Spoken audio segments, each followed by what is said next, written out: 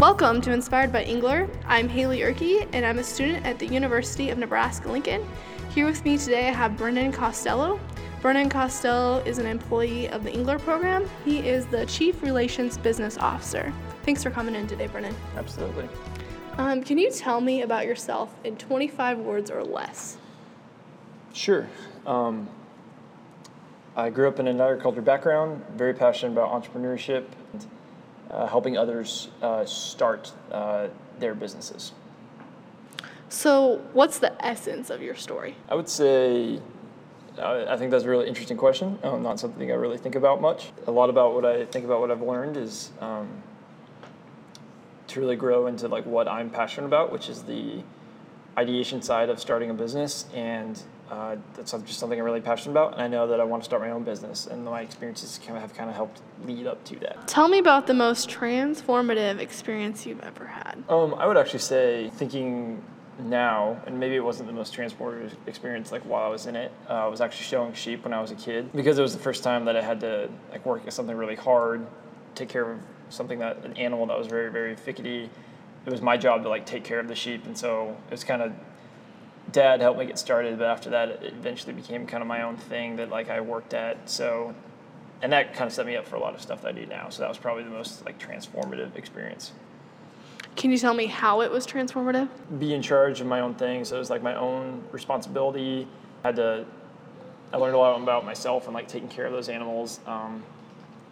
Just like had to do things I've never done before, and so that. Like having to take care of those animals and having to learn how to do that, like very much has played into just other things I wanted to do, and I think eventually my desire to like have my own business. Okay, so can you walk me through the route that got a kid who liked showing sheep to the point of pitching a business concept on 3 different continents? Sure. So it was kind of a journey of learning a lot about agriculture, and then I had to go, I did that through like college and my experiences as a state national officer. Learned a lot about ag, so I knew I wanted to do something in ag. And then I think showing sheep, like I said, kind of got the basics of like what I wanted to do in an actual business. And I didn't know it probably until I graduated college that like that's something I really wanted to do. And so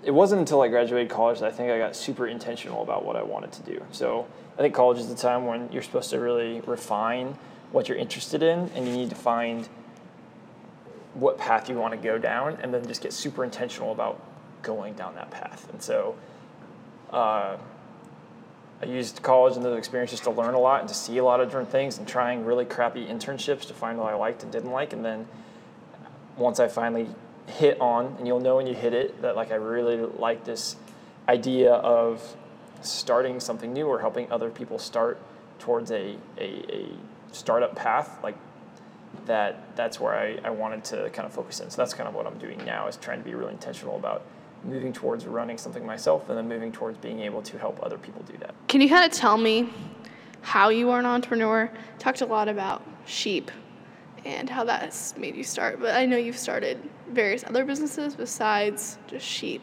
and helping people start businesses. Sure. So like I did sheep as kind of an SAE project through FFA, but that wasn't I wouldn't consider that like a real business. The first thing that I really ran on my own was in college. I had kind of a franchise business for a business called Corner Booth, where we took pictures at different Greek events, kind of in a photo booth type setting. And so I took pictures, hired people to take pictures, and then grew the business from a brand new brand on UNL's campus to $15,000 in sales in a semester. So that was really big. And that was kind of my first experience of like really, really enjoying running my own thing and not having to work for anybody. Now I work as a co-founder of a business called Pharmafield. That's still pretty young, so I wouldn't really consider that like a real business yet. So it's kind of an idea right now we're working on. But in the future, definitely want to like have my own kind of lifestyle type of business. Something or a couple of things that I have on the side that I can do that are mine and I get to work on, and I'm very passionate about them. So yeah. What is the hardest and even painful part about being an entrepreneur? Well, I think some people would say there's like no set path. So there's not like you don't go to college to be an entrepreneur, or you don't go to, there's not like a set number of things that you need to do to be an entrepreneur. But I kind of like that you can kind of find out and figure out how to do it. I think the hardest thing is like you have to, for me, it's that being accountable to myself. So like you have to set things up to be accountable to really get started and to work on things. So just working every day at something and being okay with like not making any money for a while. I think that risk component is the hard thing. For me, it's just like you're not making any money, but you need to work at something, and then getting the drive to do that. How do you keep yourself accountable? I don't do it very well, so like I'm figuring out how to do that right now. Hired a coach and have some other things in place to like help hold me accountable, to make sure that I kind of tie it to people so that it actually gets done. Because I'm very passionate about doing it, and it drives me crazy that I don't. I just have to build some systems, I would think, and I'm in the process of doing that now to help hold me accountable. So in your own words, what is the most rewarding experience that comes from being an entrepreneur? I don't know if I can super answer that so well because I haven't been an entrepreneur very long, or I don't really even consider myself an entrepreneur right now since I don't have a company that's actively making money. But I mean, the part that is really exciting about me is I can get to make my own decisions, and then like I am the ultimate decision maker for a business. So like I have to be responsible for how this business does, and so that feeling and then being able to do that is really rewarding. And then when other people work for you, that's also super rewarding. Just to be able to give them a paycheck as well is like satisfying. Do you think it's okay to fail? Yeah, I think it is okay is kind of a weird word. Like it's not necessary to fail, but as long as you are learning and you failed for the right reasons. So if you failed because you didn't take time to like figure out who your customer was, or you didn't figure out who something is, like if you failed because you didn't do your due diligence, like that's not a good thing. Failure is good when you learned from it, like you actually, and you didn't waste a whole lot of time before you got to that failure. And failure is really good when you go after something really big. So if you fail because you're going after a huge, ridiculous challenge and you fail, good. If you fail because you're just lazy, super bad. So I know like a mantra of the Engler program was like fail forward, fail fast, fail cheap. Okay, do that, but like make it for the right reasons. Don't just be satisfied with failure, because then that's wrong. You gotta learn from it. You gotta do it because you're trying to do something big. I've been really like thinking a lot lately about trying to do some really difficult physical challenge, like an Ironman or some race or something, so that it's like there's more challenge involved in it, and it's not just failure because of complacency. Was there an experience that made your view of failure change? I mean, not necessarily. I mean, I've failed plenty of times. I've had bad experiences, but it wasn't like, it was, I think, more of just like learning from successes, learning from failures, and then just like talking to a lot of mentors who I've seen do it, and read a lot of books to get like a healthy view of like what failure means.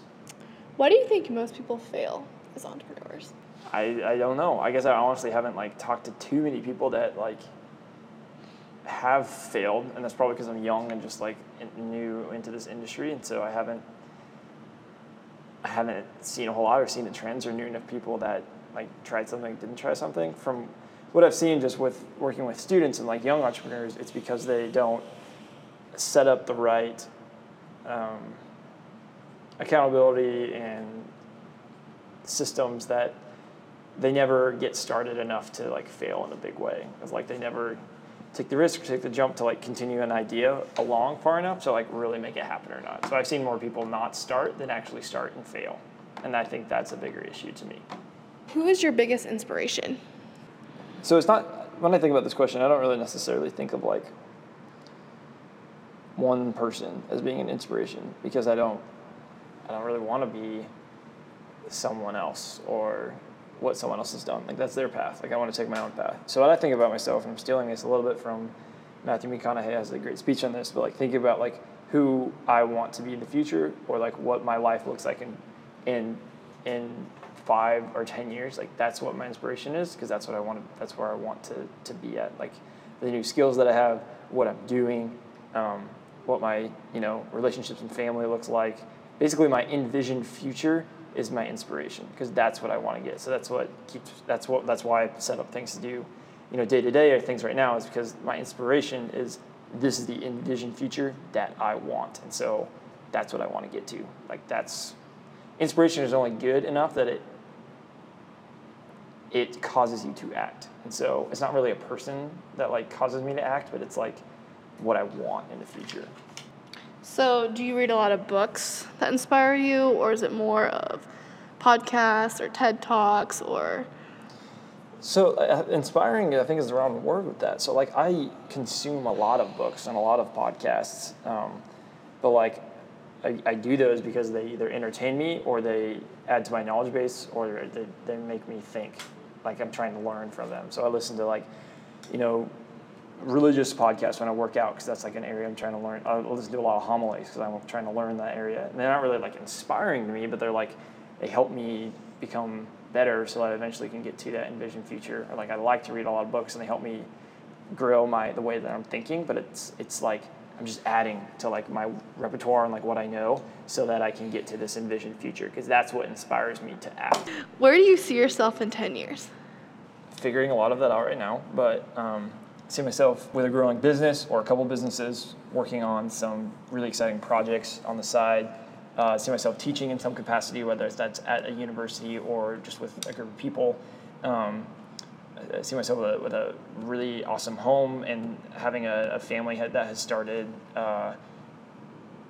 with a couple like lifestyle type of businesses that have passive income, so it gives me the freedom to kind of do what I want, and to have a boat, because I really want that, and have a great group of friends and family that I'm very close to, with the great physical condition. And that's kind of a rambling answer, but like that's the kind of vision that I think about and I want. Business, healthy, great relationships, like that's what I'm seeking after. How is that different than the Brennan Costello brand a decade from now? So how does that look different than it does right now? Yep. Okay. It's more disciplined. I have better, like more meaningful relationships, and I'm better at being like a friend and a father and an employee. I have my own business that I'm up and running and doing by myself, and it's rolling and it's doing really well. Versus now I don't have one, so like adding that would be a big thing. In better shape, eating healthier, have more knowledge about entrepreneurship, and be able to like be more impactful in how I'm teaching that. So, it doesn't have this like huge change. It's just like elevated. So. Thank you for tuning in to Inspired by Engler.